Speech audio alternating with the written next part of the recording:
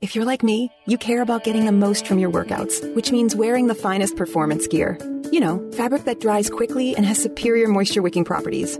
Fabric so soft and comfortable you could, well, curl up and sleep in it. Introducing Sheex, spelled S-H-E-E-X, the world's first performance bedding line. Sheex began when two former elite athletes and coaches had an aha moment, combining everything we love about quality performance fabric with everything we love about comfortable, irresistible bedding. Unlike traditional sheets that trap heat, Sheex are breathable, so you aren't constantly waking up to throw off covers or add a blanket, so you sleep deeper, longer, and better. And Sheex bedding looks as good as it feels. Colors and styles that can match any decor at a price that will pleasantly surprise you. And right now, you can try Sheex for 30 nights risk-free. Just go to sleepcoolnow.com. Use promo code 1212 and get $40 off any sheet set. That's sleepcoolnow.com, promo code 1212. sleepcoolnow.com, 1212.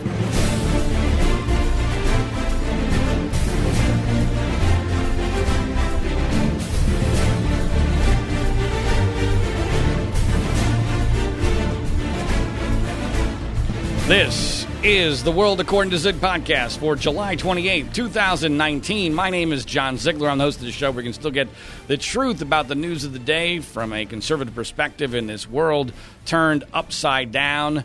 Our website is www.freespeechbroadcasting.com. That's where you can find, one of many places, you can find the other podcast that I do, which is devoted specifically to the world of Donald Trump and our national politics. I urge you to check out the Individual One podcast, especially this week as I review Robert Mueller's testimony and what really happened, I believe, in the entire Russia investigation.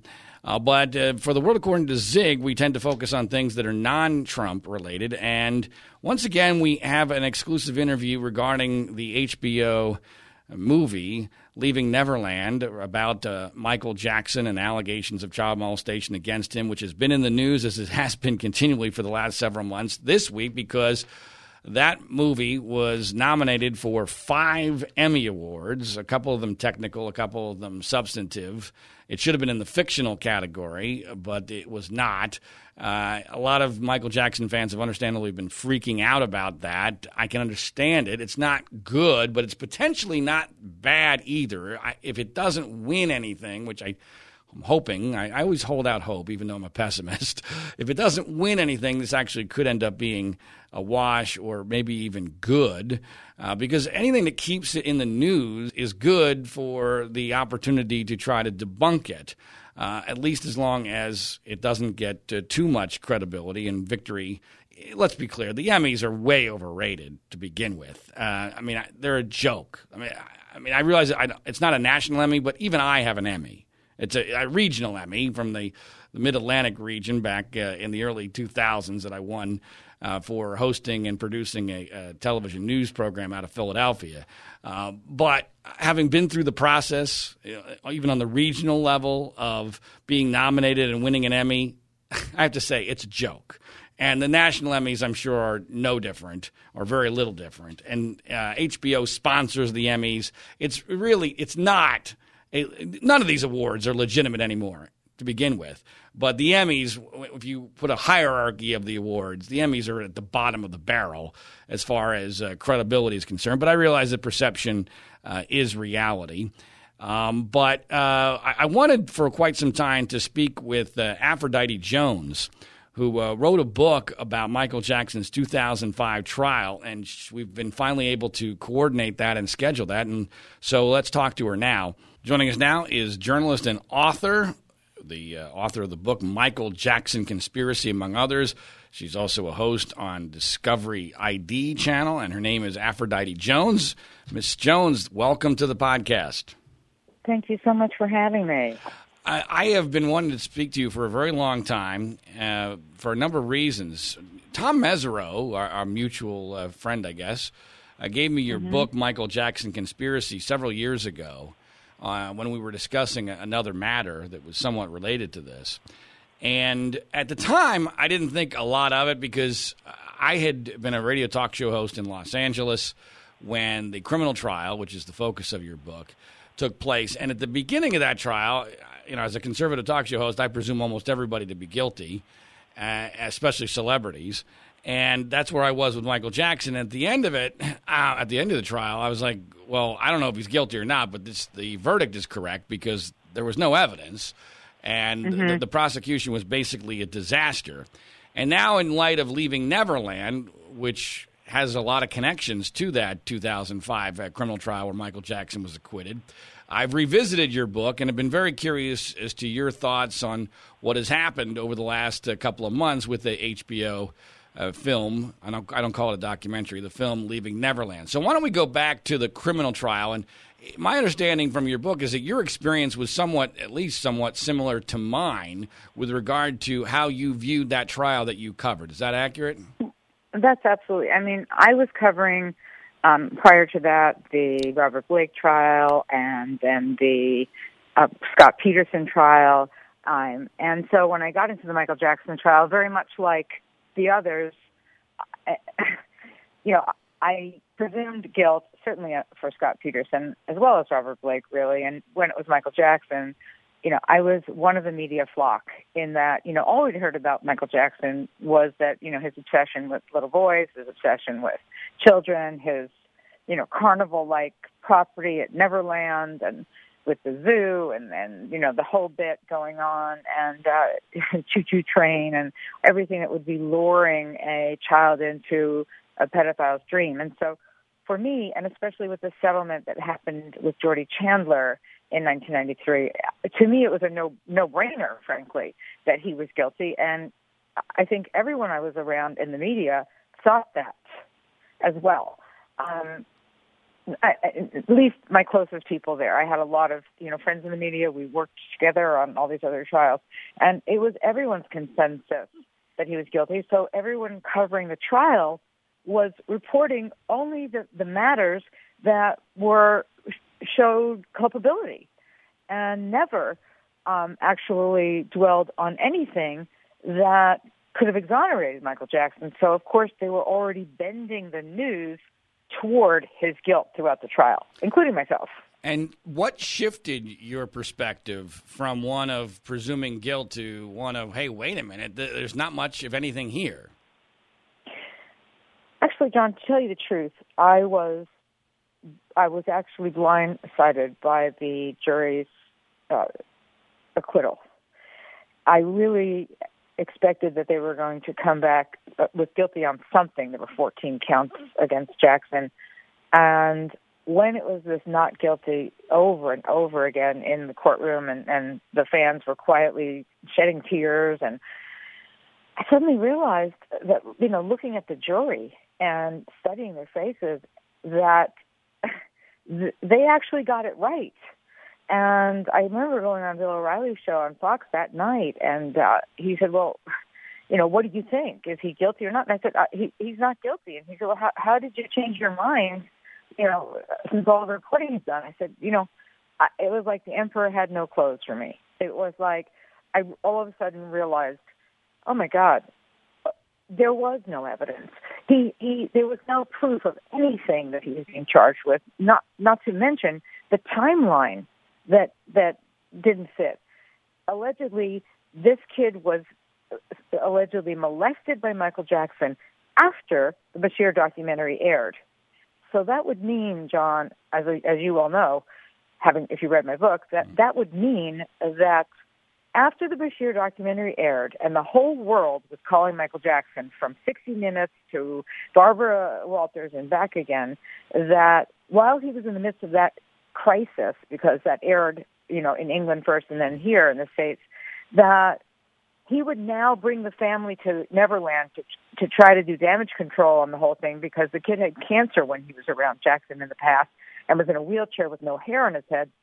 And it's then when the kid and his family claimed that Michael molested this Gavin Arvizo. Now, this is completely senseless because, again, he's in damage control. And let me say, we in the courtroom watched a video that the Arvizo family made, all the siblings and the mother, including the accuser, and that's what they were there back in Neverland to do, was to say, look, all Michael did was help us. All Michael did was the only one who cared about us. We saw it over and over again in the trial, and everybody ignored us. Well, I understand exactly where you're coming from. I do wonder whether or not today, post-Me Too, whether or not any of those contradictions would matter, because it seems like the rules have changed, unfortunately. Maybe we'll get into that a little bit later. But my view of the trial was that it wasn't just no evidence. It was that family you're referring to were exposed as a bunch of scam artists who were trying to bilk this whole thing out of money. Was that your assessment as well? Oh, no question. I mean, that's what hit me once the not guilty verdicts came in. I started realizing, especially when the jury held the press conference and, we started to hear what they were thinking in the aftermath of the actual verdict. That family had scammed George Lopez, Chris Tucker, Jay Leno. The list goes on to local celebrities in L.A. I'm sure you're familiar with those who worked at the comedy shop, the comedy clubs. This family was pushing for people to do blood drives, to do this. And meanwhile, they had insurance for Gavin Visa. So literally we saw in court a $26,000 check, which was given to them through a blood drive that then they used to buy a car, an SUV with. And they had the proof from, I think it was Ford, whatever car it was. I mean, it went on and on to the point. This family the kids had stolen things from a JCPenney store in West Covina, I believe. And as they're on the way out, the security guards are catching the kids with clothes, whatever they stuffed into their, jackets, however they were stealing these things. And this is the great part. The mother sued JCPenney's for being violated and molested by the guards, and this is unreal, claiming that the security guards twisted her nipples 44 times on the parking lot ground outside of JCPenney's. Right. And then she created some photographs, right? Or it seemed to appeared as if she scammed some photographs. Is that accurate? She scammed the father was a wife beater, according to the testimony at trial. Right. And, this was reiterated over and over again. He was not a good person, and that was why these people were such scam artists. Right. Okay. So in the minds of most rational people, the Arvizo allegation is basically discredited by lack of evidence and by an enormous amount of evidence regarding the family's true motivations and, as you said, the timeline issues. But you already mentioned Jordy Chandler, who did not testify at the 2005 trial. But for a lot of people, he is still, in a weird way, the most important accuser. He's the first, at least publicly known, and he got paid a lot of money. And $20 million. Right. Yeah. And I felt, like a lot of people, that to me is very difficult to get past. And because of them, it's funny how one thing leads to another and leads you down a path where you start to believe things that aren't true. Because of the money, when I heard with the story that has been repeated thousands and thousands of times in the media, that he correctly described Michael Jackson's genitalia, I believed it. And then I just happened, I don't even know how this occurred, but you would think, I would have done this a lot sooner, or that this would be a larger part of the narrative. I actually saw what was in Jordy Chandler's description of Michael Jackson's genitalia. And first of all, it's very rudimentary. I've described the drawing that was created based upon it as basically a cartoon mushroom. And and we now know that it didn't even fit Michael Jackson with regard to circumcision, because we have his autopsy report. So that incredibly important to most people, a lot of people's minds, that incredibly important quote-unquote fact is just flat out wrong. Flat out lies. And not to mention that the accuser claimed he was molested 4 or 5 times, and then in court it was 3 or 4 times. Which was it? That's very problematic for any jury for an accuser to not know how many times he was molested. That's really bizarre. But to name times rather than saying, I don't know how many times, it was a lot of times. No, he had specific times, a number that changed from pre-trial to the actual trial. What about, though, the idea that Michael Jackson, why would you pay $20 million to somebody who you were wrongly accused of molesting? Why? How do you wrap your mind around that? This is why I thought he was guilty, and this is why most of the media thought he was guilty going in. And a lot of people actually think that the Jordy Chandler verdict was not verdict, but the Jordy Chandler settlement was a verdict. They always say, right. Well, what was the second trial? I said there right. was no second trial. There was only one trial. Right. And, they think that because so much money was awarded to Chandler that they're not sure it was a settlement or it was a judgment. They don't know. People just automatically think, regardless, that Jackson was guilty in the Jordy Chandler issue. That's what I'm getting at. In other words, right. They think that was designated by a judge or a jury. It wasn't. And when you think about, I got very close with Frank DeLeo, who was Michael's manager for many, many years in the 80s through Thriller and his highlights of his career. Frank DeLeo, who's now passed away, told me in an interview for my show, True Crime with Aphrodite Jones on ID, right? And I'm giving the whole name because if people look it up and they look up just True Crime, they won't find it. Seriously. I understand. You can find that episode on, YouTube or something, ID Go. That there you see Frank DeLeo explaining to me something very strange.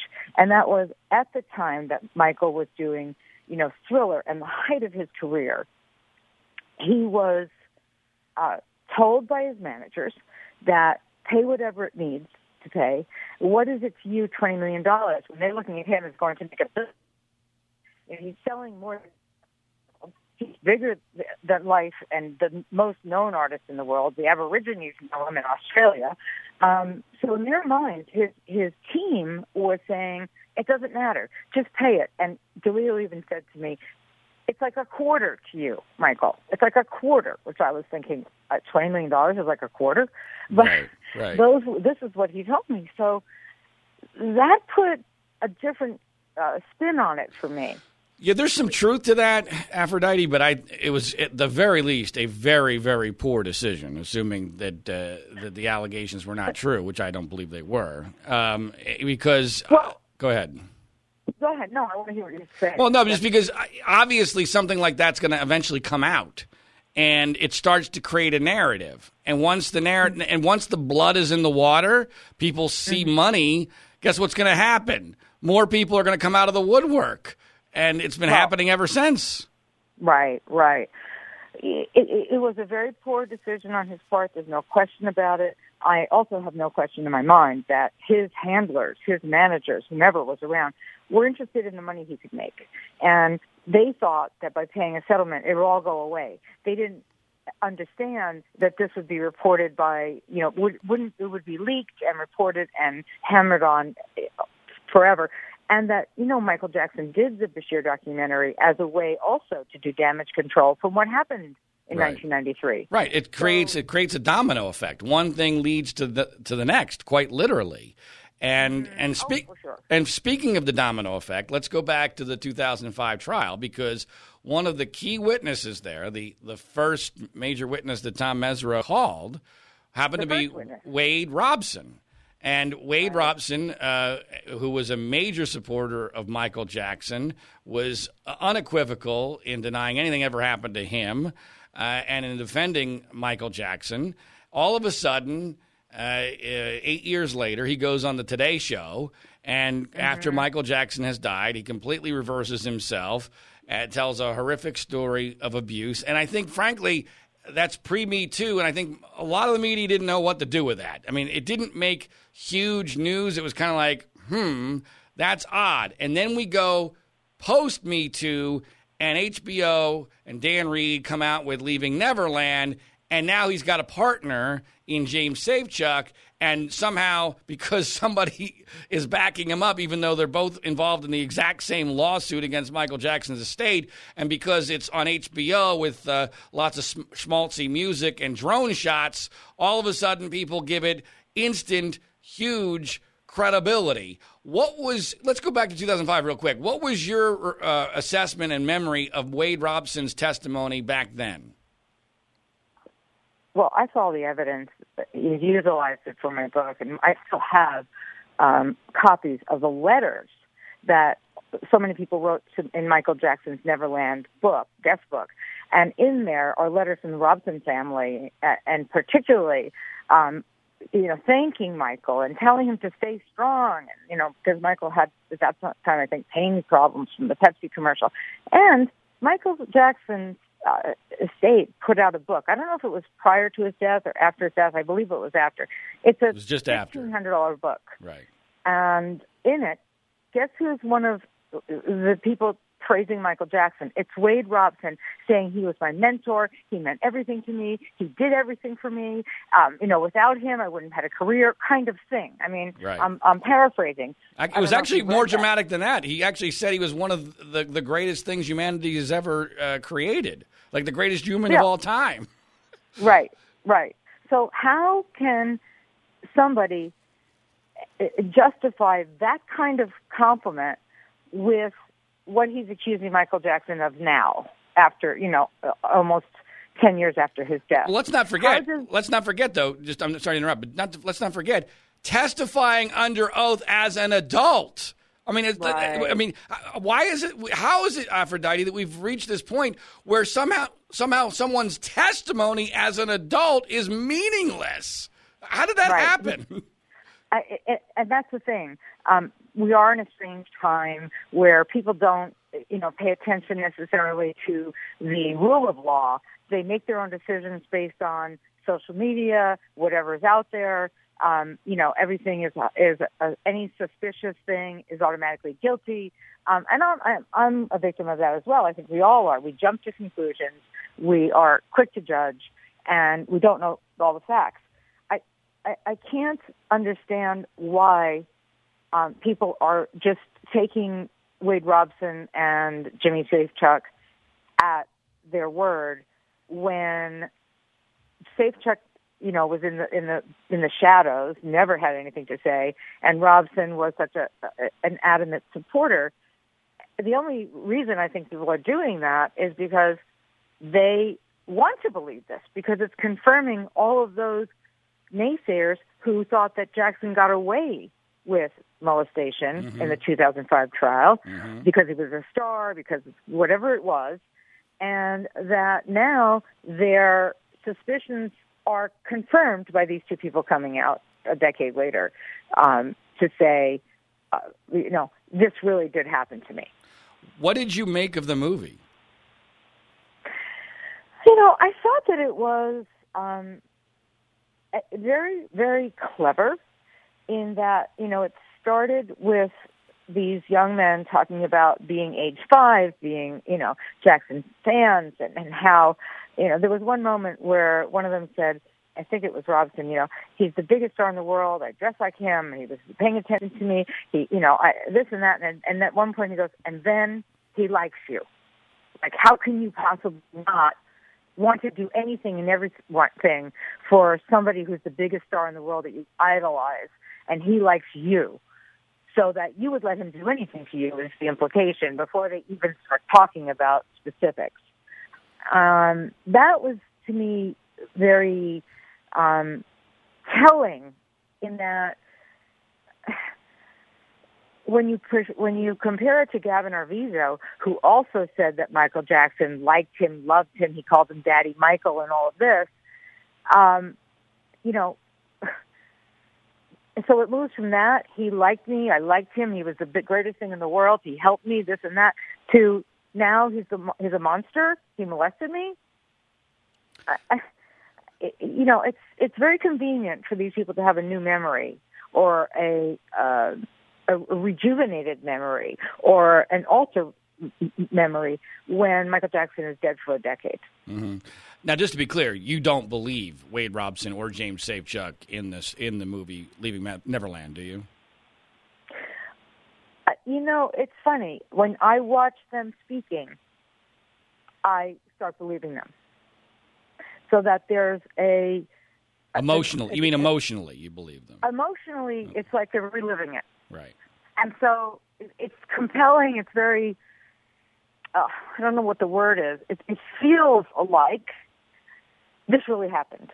because you seem to see them reliving it at the moment.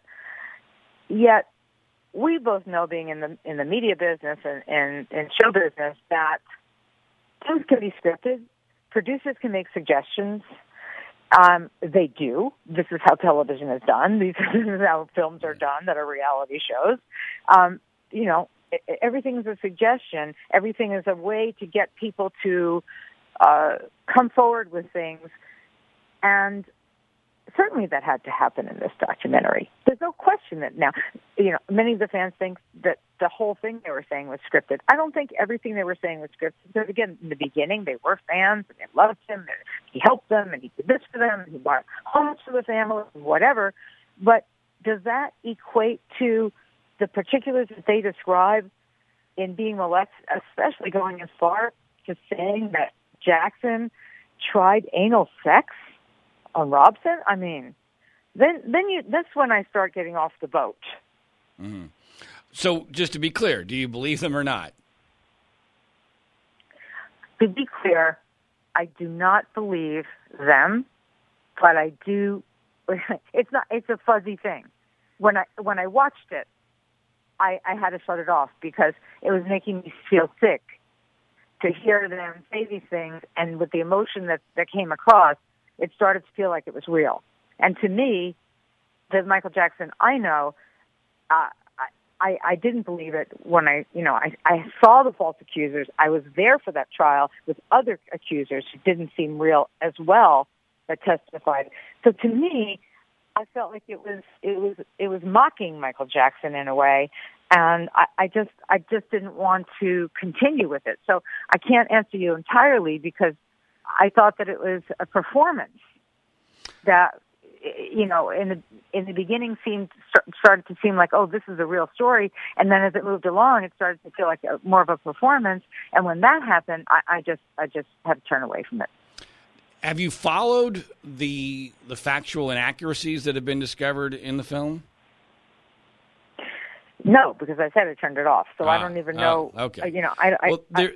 Unfortunately, that's fine, and that doesn't surprise me because I can understand your emotional reaction to that. But the reality is that there are many, many things in the movie that, forget about, are contradicted by past actions and words that are just flat out inaccurate. Like, for instance, probably the easiest problem in the movie is that James Safechuck claims to very clearly and very definitively and very matter-of-factly claims to have been molested in the second floor of the train station at the Neverland Ranch. Except there's except there's a massive problem, and that is that by age and by testimony, he says that his molestation ended in 1992.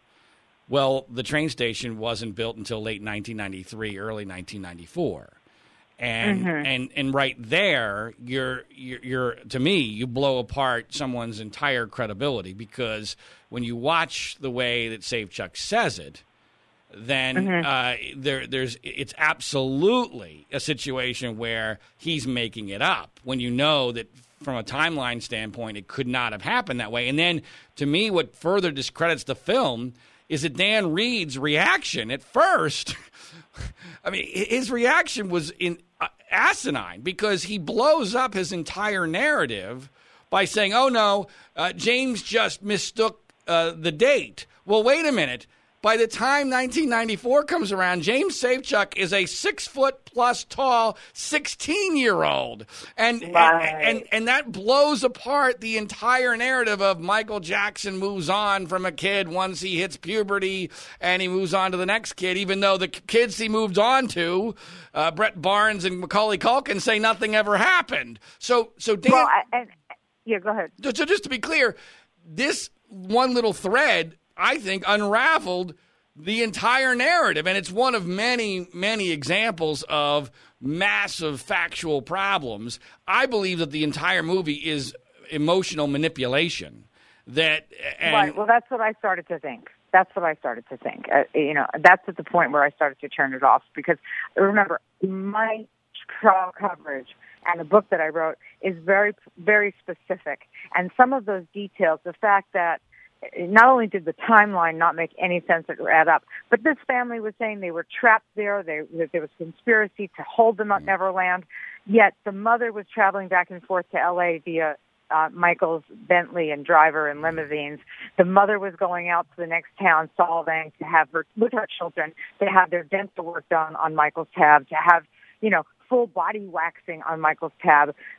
They were using him and claiming that they were being kidnapped at the same time. And the prosecutors actually went with that. They charged him with kidnapping, conspiracy to kidnapping. Now, that's how far that Sneddon would go to do whatever he could to destroy Michael Jackson. Right, he's the prosecutor in the 2005 case. Now let's your experience, Aphrodite, is a really good example for why Leaving Neverland was allowed to happen in the first place. Because once the acquittal in 2005 occurs, if the media had done their job properly, it would have wiped out the perception of Michael Jackson as a pedophile. But because the media was so invested, both literally and emotionally, in his guilt, that narrative never took hold. And the perfect example of that is you write a book. Here you are, a major media personality. You're covering the trial. You write a book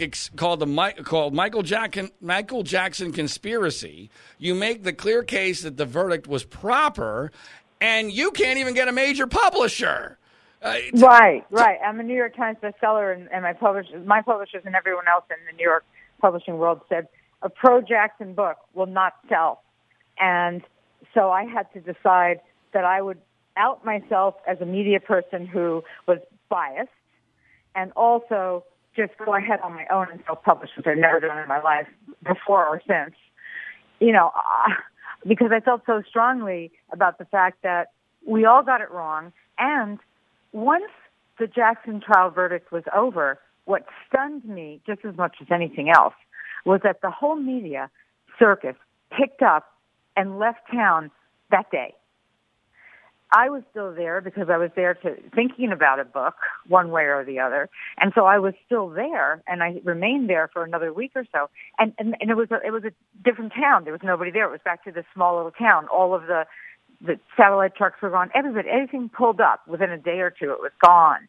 And nobody in the media ever retracted anything. Nobody in the media said, gee, we realize why they got it wrong, or they got it right, rather. We realize why they got it right. It turned out really the evidence that we were reporting was overshadowed by these people being grifters, by the fact that we learned that there were lies and holes in the accuser's story, not only on the stand, but to the police. When, none of that was ever reported by one outlet whatsoever. And that, to me, was even further injustice to Michael Jackson, because Jackson was their money machine. Jackson was their best cash cow in blowing up his career. That's all that mattered with headlines. And they wanted to continue to do that, and had expected that if and when he was convicted and put behind bars, that now he would be a multi-million-dollar cottage industry for the tabloids and the tabloid television shows. So to summarize, in my assessment, and I want to get your reaction to this, my assessment is that the news media, which is no longer really about journalism, looked at the entire Michael Jackson saga as nothing but a reality show. And when it appeared as if the narrative was going in a direction they didn't like, they just dropped it. Not because. Go ahead. And just dropped it. And here's the thing: when I wrote that book, John, I was outing the media, and it was done. I wrote that book in 2006. So we're talking about 13 years ago when I wrote it. And at the time, I thought I was writing the end of my career. And I remember going to Tom Mesereau and saying, I don't know, I'm paying to write this book. I have no backing. I don't know, how I'm going to accomplish this, thinking to myself, you're never going to have a job again. You're going to have to move to Costa Rica or something, for real. But I felt so strongly that the media just was biased and slanted and needed to be outed. And it's odd now to me that that's what has happened with social media, outing the media and them each outing each other. That was not the case when I wrote the book. Has your position on this case and this book, Michael Jackson Conspiracy, has it harmed your career? No. In fact, if anything, I might have been one of the first people who had been with major news outlets to say this was a bunch of crap. I mean, I had been with Fox News at that time before Fox was, so political. They actually covered crime trials, and so to me, I was outing Fox News, I was outing Bill O'Reilly, I was outing Geraldo, everybody who was, so certain. Geraldo sort of gave it a shot and was first, kind of the only one who had a question in his mind about Jackson Field. But everybody else, from CNN to Court TV and back again, Diane Diamond from Court TV was already writing her book during the trial. Right. She was ready to release it upon the verdict, the guilty verdict. Well, let me ask you this, Aphrodite. I've been surprised I haven't seen you be outspoken in the media post leaving Neverland.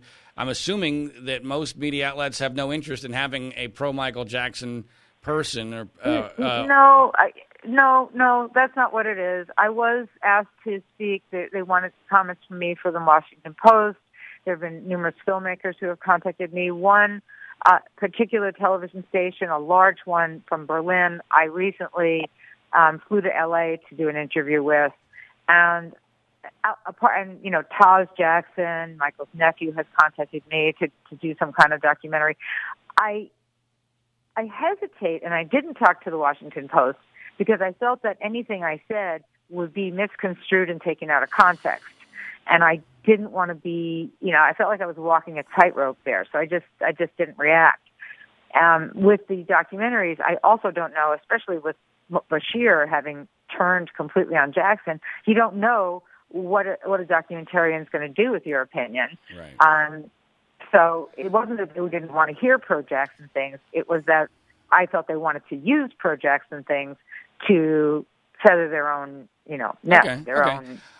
Let me ask a couple of quick questions before we let you go, because I know your time is tight. It's my assessment, having been involved in a lot of cases like this and seen the media coverage up close and far too personal, that the news media is broken in general, but it is particularly broken in this area of sexual abuse. And that doesn't mean that they always get it wrong, but that we should, as a public, be far, far more skeptical of anything the media reports, especially when it fits their agenda, whether that's political agenda or financial agenda or sensationalistic agenda. Do you agree with me that the media is not to be trusted in general in this area? I think everybody agrees with you at this point. I think that, people have had their eyes opened wide, for the most part now, and they question everything in the media, as you had said earlier. In particular, the Me Too movement, while many people, I was at the Bill Cosby trial, I saw it for myself. He was guilty. I believed he would be found guilty, and that there was no question in my mind there. But many people that come out with allegations these days, we don't have any way to substantiate it. It's a blatant allegation that comes from out of nowhere regarding things that happened 20 and 40 years ago, whatever the case may be. And some of them are legitimate. Some of them are many of them are legitimate. But what about the ones that aren't? Who can defend themselves? Once you make an allegation of molestation, it's a stink that you can never take off yourself, even if. Right, and and your story, Aphrodite, to the way going back to your book, proves. I mean, you took a huge risk in doing this, and you say it didn't harm you, and I think that's great. But the reality is, very few media members are ever going to take the risk you did to stand up for what they think is right and what the truth is, because that's just not the way modern media members are built. They want to keep their jobs. They want to keep their. Of course, and in truth, it did hurt me in terms of being a news person anymore. That I never was. They didn't call me in for a comment here and there on other matters, but my news career ended with that. And that's when, I went to ID and had the idea of doing a show which would expose the both sides of any given case, and I'm still doing that actually on a new podcast called This Is Murder. Just give that a plug if you don't mind. I think you just did. It's a new one. This Is Murder. I'm doing it with Jessie Buttafuoco, as in Joey's daughter, who also is revealing things that we didn't know about the truth of that story and what it's like to be a victim of that whole circumstance. So it's interesting to me that people are becoming victims right now, John, of sheer allegations and cannot defend themselves because the public immediately jumps to, they made the allegation, therefore the person is guilty. Last thing, Aphrodite, what do you think is going to be the damage to Michael Jackson's legacy? This film has been now nominated for 5 Emmy Awards, which frankly is a joke. MTV, there's a story out this weekend saying that they're speculating that they may take Michael Jackson's name off of one of their major awards. There have been all sorts of stories like that have occurred. They don't seem to be stopping. To me, it's at a real tipping point as to whether or not Michael Jackson is going to be at least somewhat canceled moving forward. What's your assessment of that? Well, let me say 2 things. One is that I have said this, and Michael Jackson fans have gotten enraged by it, but I will say it again. With things like Jordy Chandler, or other accusers, not Wade Rosen and this one Jimmy Safechuck, but others who had taken the stand to say that there was a settlement. I cannot and will not say unequivocally that nothing happened because I'm not in Michael Jackson's bed. Right. I don't think anybody can say unequivocally what did or did not happen there. And I want to be sure that people listening to this don't think that I'm some kind of nut that just altogether wants to say nothing ever happened. The question I have is, what we should be asking ourselves is, just because there's allegations, does that mean that something happened? And I think that's I'm coming to addressing your point, which is we don't know. In the case of Arvizo and the trial in Santa Maria, we did know because nothing made any sense, and it was so many lies and so many contradictions. What's going to happen to his legacy? Unfortunately, because so many people already wanted to believe that he was a criminal and a molester, this is substantiating it. Therefore, the Emmy nominations and the idea that people don't want to listen to his music, or that the BBC took his music off of their stations, things like this, to me are very, very sad. When you look at one of the most talented entertainers of all time, and to say that now you can't. First of all, you can't separate the talent from the allegations. I mean, how can you not? How can you deny the genius of Michael Jackson? His music, his dance, his everything that he was about. I mean, that's what's beloved about Michael Jackson, and I think that should never be tarnished by private allegations and his private life. I know that's what's happening now in the Me Too movement, but in the case of Michael Jackson, I just think, none of these, he's no longer around to answer any of these allegations, right? To come back allegations. And when he was around, he won. He was acquitted. One last thing, though, I want to point out, and I understand where you're coming from on the we don't know for sure what happened, and I don't know for sure what happened. It's theoretically possible that there could have been some sort of molestation that occurred, but here's where I am on that. Given who Michael Jackson was, given the number of kids he was around, given the amount of money that is at stake, both when he was alive and now theoretically after he's dead, to me, Aphrodite, and I think you'll agree with this, if he really was a child molester, we would have many, many credible allegations. And instead, there's not one that passes what I would say the threshold of believability. And so, therefore, the absence of evidence, to me, is strong evidence that it makes no sense that he's a child molester, because given who he was, it would be obvious if he was. You see what I'm saying? Well, yeah, I mean, I agree with you. There should and would be a lot more people coming out of the woodwork, especially when there was, so much money being, why wouldn't 5 more people join that lawsuit trying to get this, right, bazillions of dollars out of the Jackson estate? Why wouldn't we have all of that, as you say, many more accusers and more accusers during his lifetime as well? That's very questionable. I agree with you. And, also just seeing Michael in person myself, I remember the magnetism of that man was so great that, I looked at him and thought, oh my God, maybe she's going to want to marry me. I literally had that thought, like, wouldn't this be great? I can go home with Michael Jackson, even in the middle of the trial where he was supposedly, I'm thinking, still guilty. There's something about his magnetism, which translated to his talent, that was irrefutable. So these kids wanted to be around Michael Jackson. They were clinging to Michael Jackson. They were there. They were doing whatever they could to stay with him, be with him, look like him. People forget that. Right. I hear you.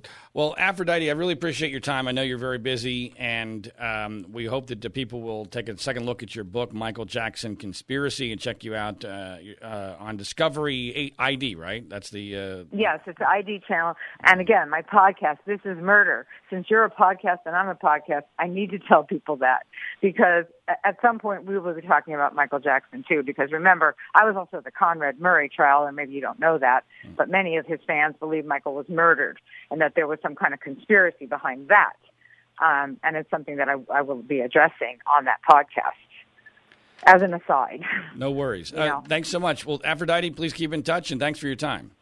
I sure will. Thank you, John. It was a pleasure. Another story that I've been following in this realm of alleged sex abuse that I think that Michael Jackson fans especially will be interested in hearing the real story of, because there are some similarities with the Michael Jackson case, involves Al Franken, the former Democratic senator from Minnesota, who was forced to resign in late 2017 because of a series of allegations against him that were basically...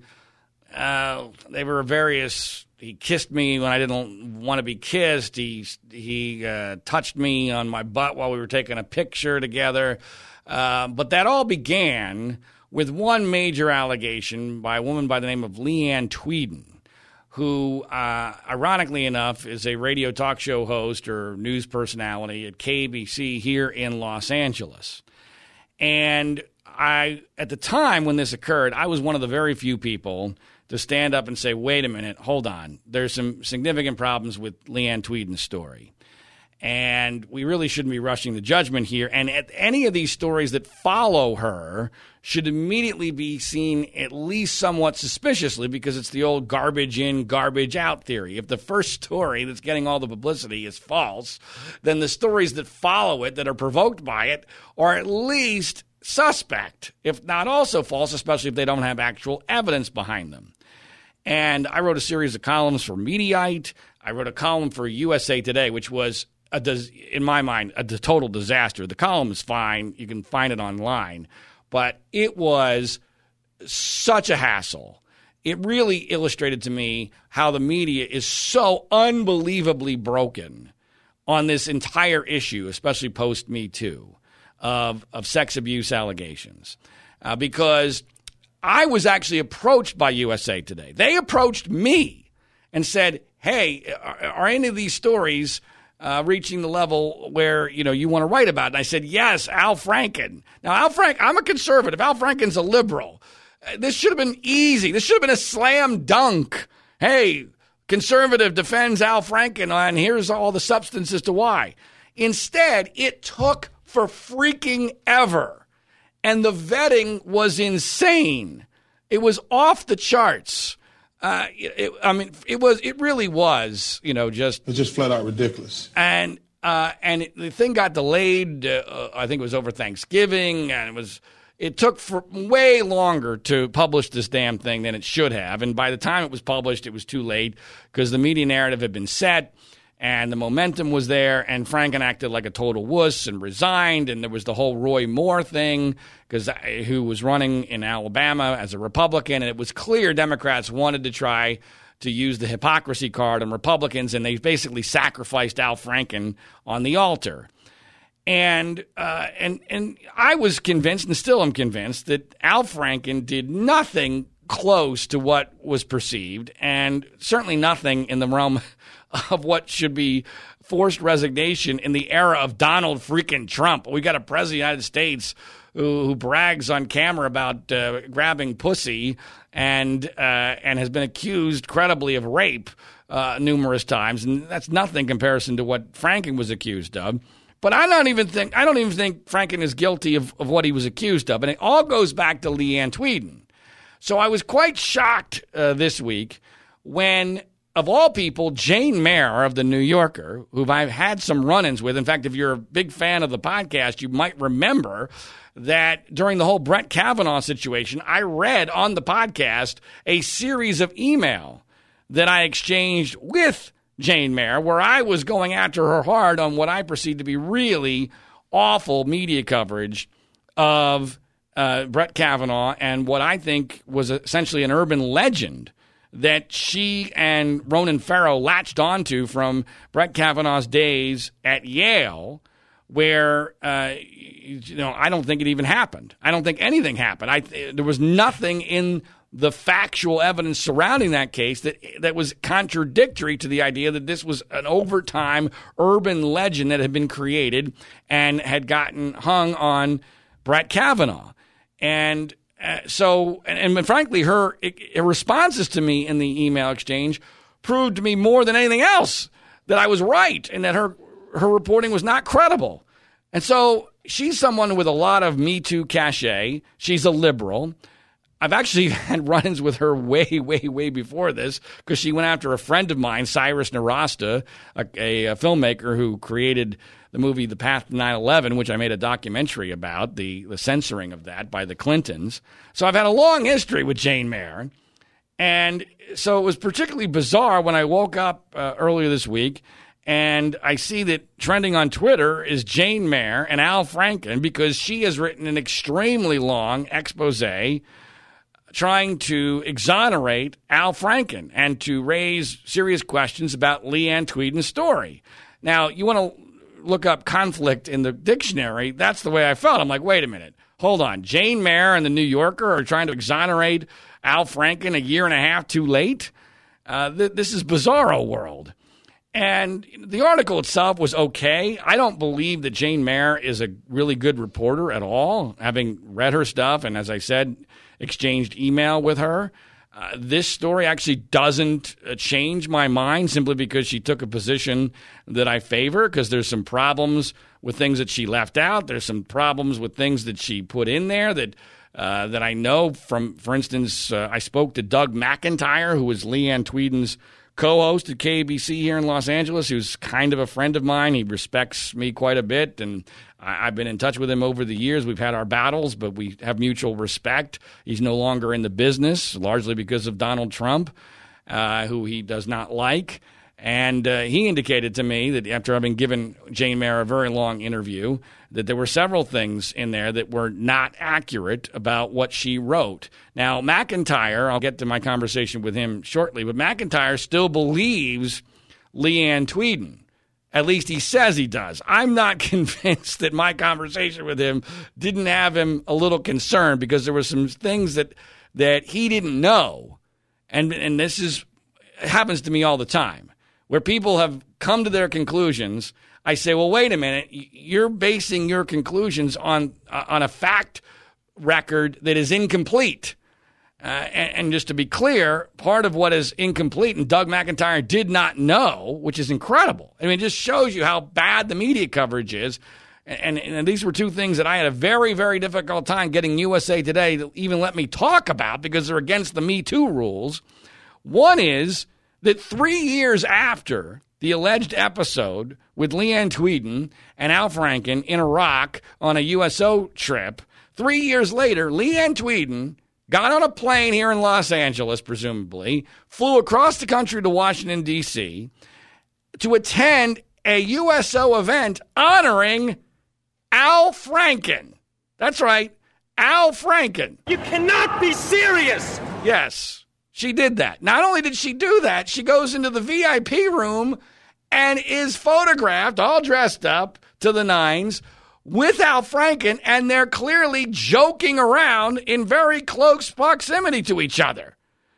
Now, does that 100% prove that nothing ever happened that was untoward between the two of them, that there was no sort of sexual harassment, or that she had no real animosity towards Al Franken? Well, I mean, in a rational world, it raises very serious questions. Why would you do that? This is not a situation where someone, where she was working for Al Franken, or that somehow, she was under his spell because they had dated and he was beating the crap out of her and there was this love-hate thing going on. No. Her allegation is that during a skit that he went too far and put his tongue down her throat and made her, very uncomfortable.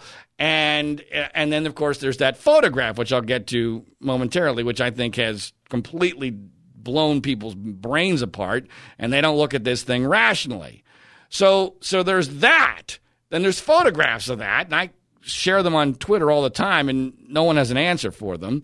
And then she also tweeted, Leanne Tweeden tweeted years later, nostalgically, about this event with Al Franken with a photo of her and Al smiling together on the stage of the USO event where this allegedly occurred. Now, that also makes no damn sense. And so right there, when you don't tell the story up front, and let's be clear, Leanne Tweeden had a perfect opportunity to tell this story back when it mattered, because you know what happened right after the USO trip? I mean, right after the USO trip. Al Franken announced his candidacy to be a senator in Minnesota. Well, Leanne Tweeden is a conservative politically. So she's a political conservative. She's just been allegedly sexually harassed by Al Franken. She has a photograph that seems to indicate that might have happened, because there's a photograph of Al Franken hamming up for the camera with his hands hovering over her breasts while she's wearing a military flak jacket. And she says nothing. Nothing. Why would you say nothing at that point? That's the speak now or forever hold your peace moment. So she says nothing when he runs for Senate. She goes to Washington, D.C. to honor him and be photographed with him 3 years later. And she tweets nostalgically about this event well after it with no negative comment whatsoever. All of that, to me, should discredit her story. None of that got put in the public realm. So much so that her own co-host at KABC, Doug McIntyre, in my hour-long conversation with him, didn't know this. And by the way, he didn't want to know it. He actually said to me, please don't send me the photographs. I don't want to deal with this. Well, that to me is what you say when you're worried you might not be right. And you're worried that there's more to the story than what you bought into. And by the way, Doug actually had to admit that he was wrong about that original photograph. See, that whole story is about that photograph of Al Franken stupidly pretending to fake grope Leanne Tweeden. That's what that whole story is about. And Doug mistakenly thought, and this is key, he mistakenly thought that Leanne Tweeden was the only person on the USO trip who got that photo. In other words, this photo was taken so that everyone on the trip, kind of like it was a college reunion type of thing, where there's photos that were going to be passed around on a DVD to everybody that went on the USO trip. And Doug McIntyre got in his head the idea that Tweeden was the only one that received the photo of Franken fake groping her, and that somehow this was an FU to Tweeden, and that this was an indication that Franken had it out for Tweeden, and that it was consistent with a guy who had been harassing her or somehow abused her on the trip. And I can somewhat understand that, especially post-Me Too, because you got to remember, we're now reevaluating all this post-Me Too in the middle of a hysteria, all right, because of the Harvey Weinstein situation. Well, I have always viewed that photograph very differently than everybody else did, because my brain doesn't explode in emotion. I'm, for better or for worse, I'm Spock-like. And when I looked at that photo, I go, all right, well, that was really dumb by Al Franken, but let's evaluate what's really happening here. Al Franken is a comedian at the time. He's a jokester. That's his role on the whole trip, is to keep everybody laughing, right? So Leanne Tweeden is, at this moment in her career, she's a nude model. She's a nude model. That's why she's on the trip. She's on the trip to provide TNA. Not Q&A, TNA. Maybe she did Q&A, but she did. She's there for TNA.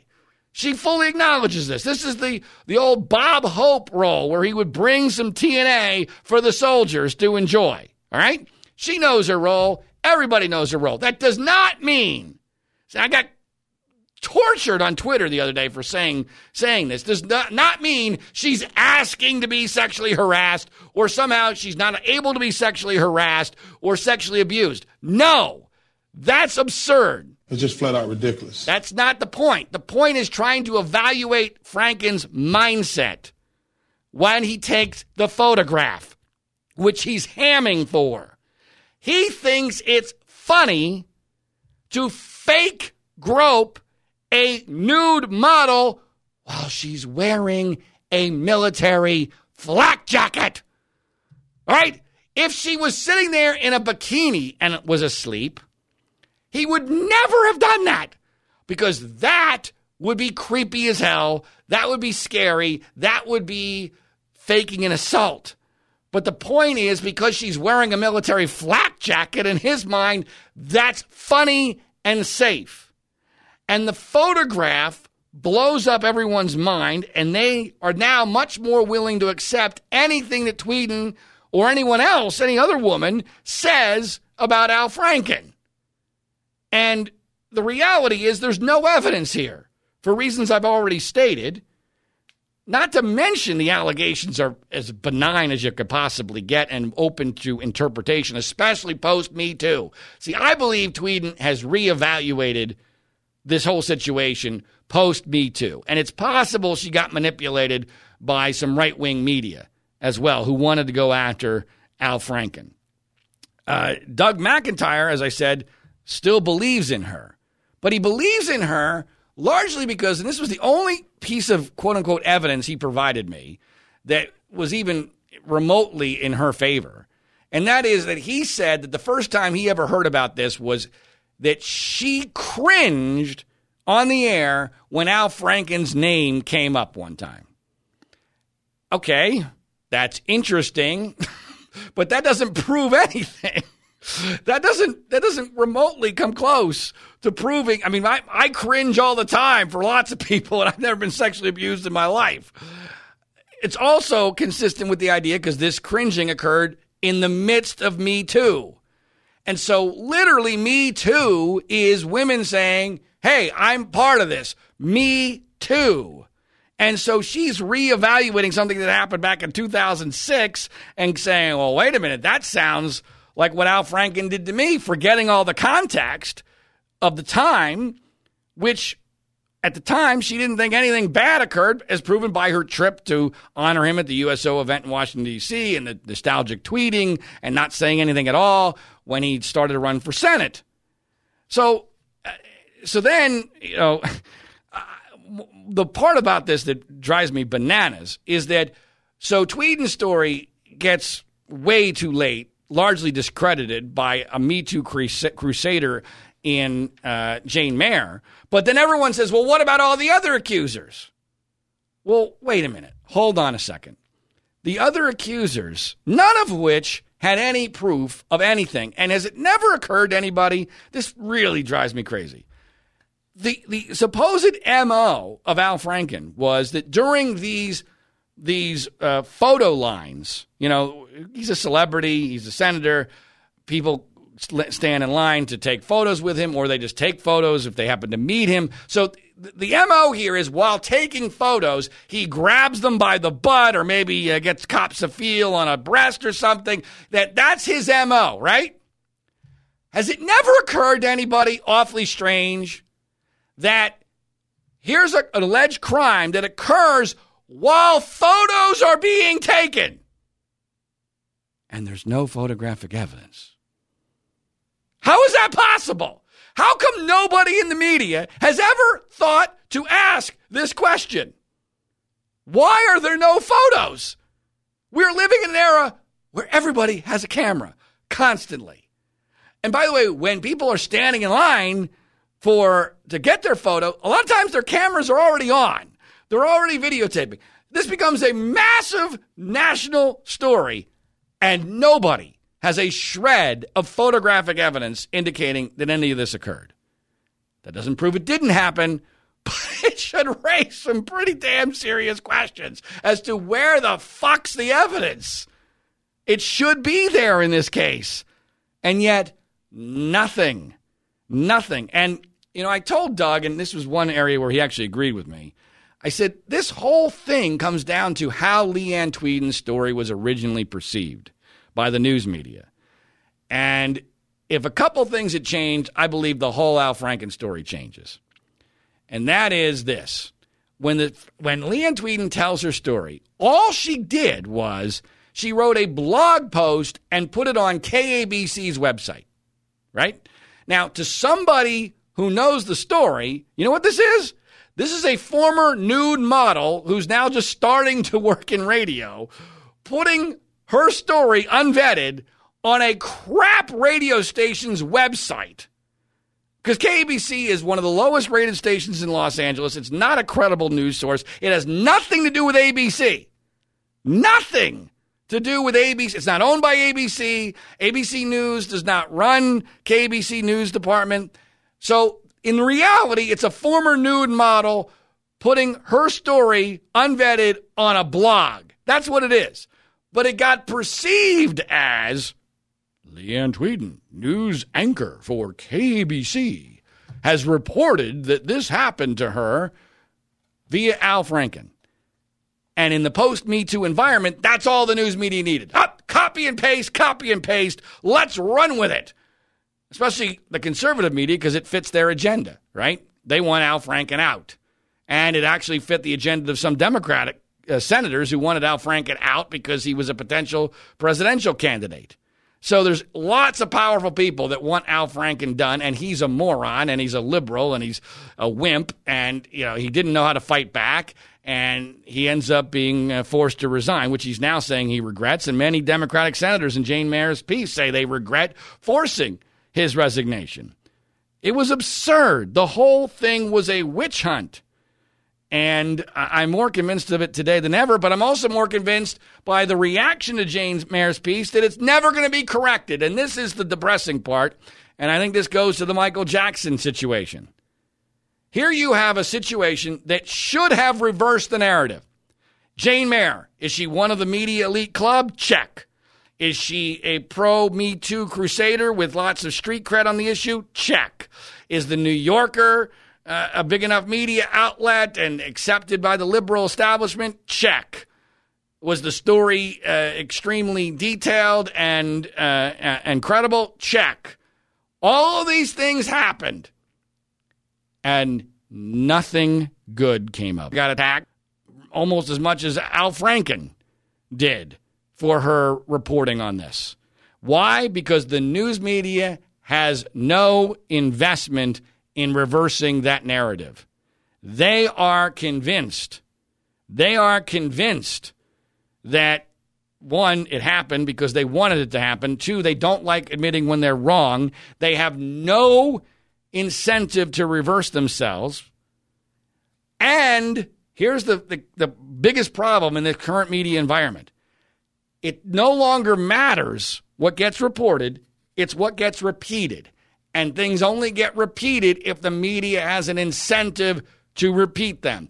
And correcting themselves, especially on a story like this, is in no one's incentive. It's far easier for them to go after Jane Mayer and destroy her, or attempt to destroy her, because it makes people feel badly about themselves and it hurts their own credibility. So the story goes nowhere. No one else is going to pick it up in all likelihood. And the truth is lost. And this is the problem with Michael Jackson now. I mean, barring a recantation by Wade Robinson or James Safechuck, or at least one of the moms, which is highly unlikely, it's almost impossible to see how the narrative gets reversed, which is why I have suggested that the estate completely ignore the narrative and do something dramatic like create a Super Bowl commercial commemorating Michael Jackson's halftime appearance at the Super Bowl back in 1993 or whatever it was. And just go above everyone's head, because you can't fight this battle. There's no way to win. The media will not allow it. They have their narrative, and that's it. And Al Franken is with a sacrificial lamb here. And I don't even like Al Franken. I disagree with him almost anything. But he was wronged. And this is a classic story of a rush to judgment based upon basically nothing other than one photograph that got misinterpreted and blew up everyone's mind. And, of course, all this, for me, comes in the context of the Penn State Jerry Sandusky case. There was another development this week, which did not surprise me. I predicted this. In fact, a few months ago when we interviewed Jerry Sandusky's attorney, Al Lindsay, he delusionally said that he thought that Sandusky had a chance to get a new trial at the state Supreme Court in Pennsylvania. Well, this week, the state Supreme Court in Pennsylvania, surprise, surprise, rejected his attempts to get a new trial, which I actually think is good because, Jerry Sandusky is going to die any year now. And he's never going to get any justice in state court, but he might in federal court. And getting this out of the state system as soon as possible is potentially good for him. But in the bigger picture, to me, it just shows how delusional, naive, and borderline incompetent Al Lindsay, Jerry Sandusky's attorney, is.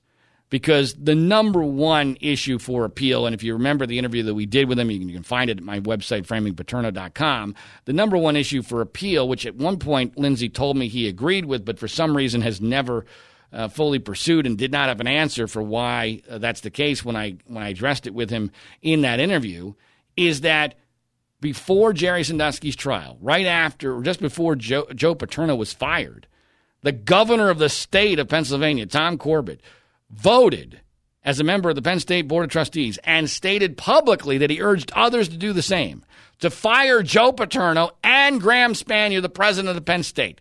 That's the governor of the state, the ultimate state actor, taking an action which debilitated Jerry Sandusky's defense in numerous ways, taking away potentially exculpatory witnesses as well as making a fair trial impossible in that environment 7 months after the firing of Joe Paterno and Graham Spanier. And then, of course, Joe Paterno dies 2 months later, and then there's no chance at a fair trial. That's the silver bullet. Frankly, I think that's an argument that Pennsylvania Supreme Court, which is full of liberals, would have liked because it would have made Tom Corbett look like an asshole.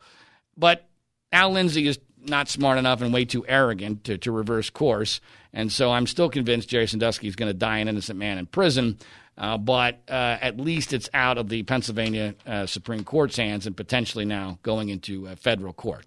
I want to mention one other thing in this realm, and we're not going to be doing a podcast, a World According to Zig podcast, next weekend, so I don't know for sure when I'm going to be able to cover this fully, but I want to give you a heads up that and I've mentioned this before, there's a movie coming out called Brian Banks.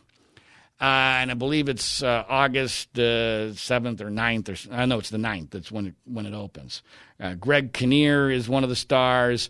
And this is a story that I have investigated fully. At first, I bought in totally to the story of Brian Banks, a black man in Southern California who you're going to be told had his football career ended because of a false allegation of rape.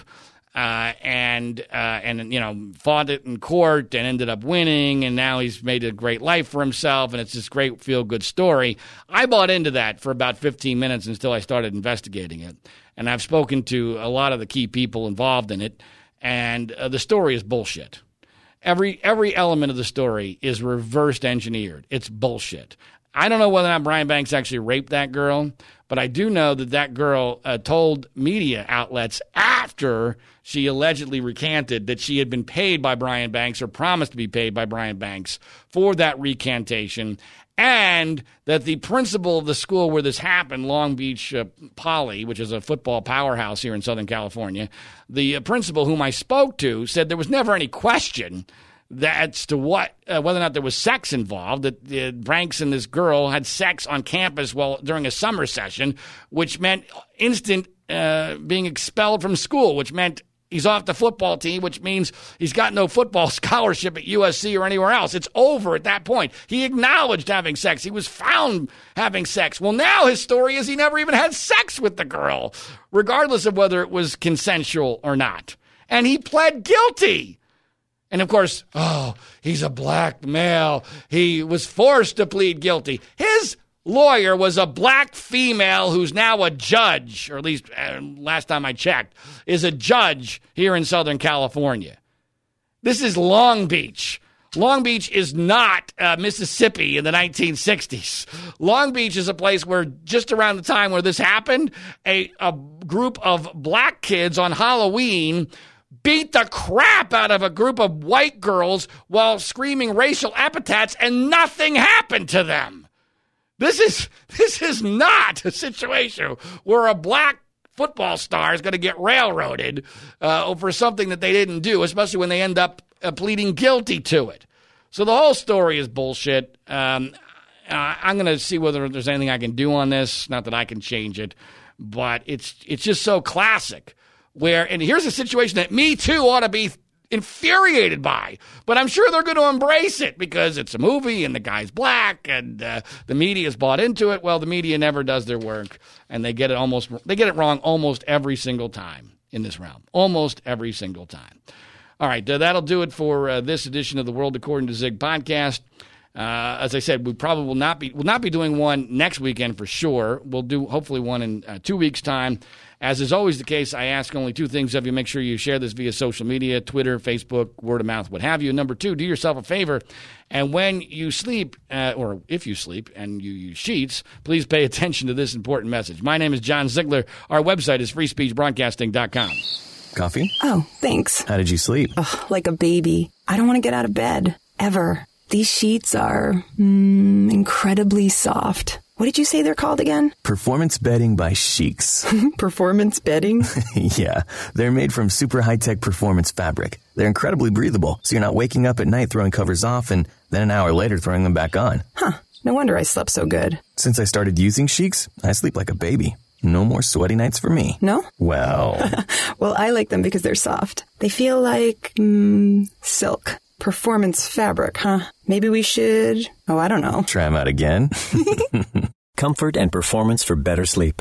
That's Sheeks. S-H-E-E-X. Sheeks. Try Sheeks for 30 nights risk-free. Go to sleepcoolnow.com. Use promo code 1212 and get $40 off any sheet set. That's sleepcoolnow.com, promo code 1212. Sleepcoolnow.com, 1212.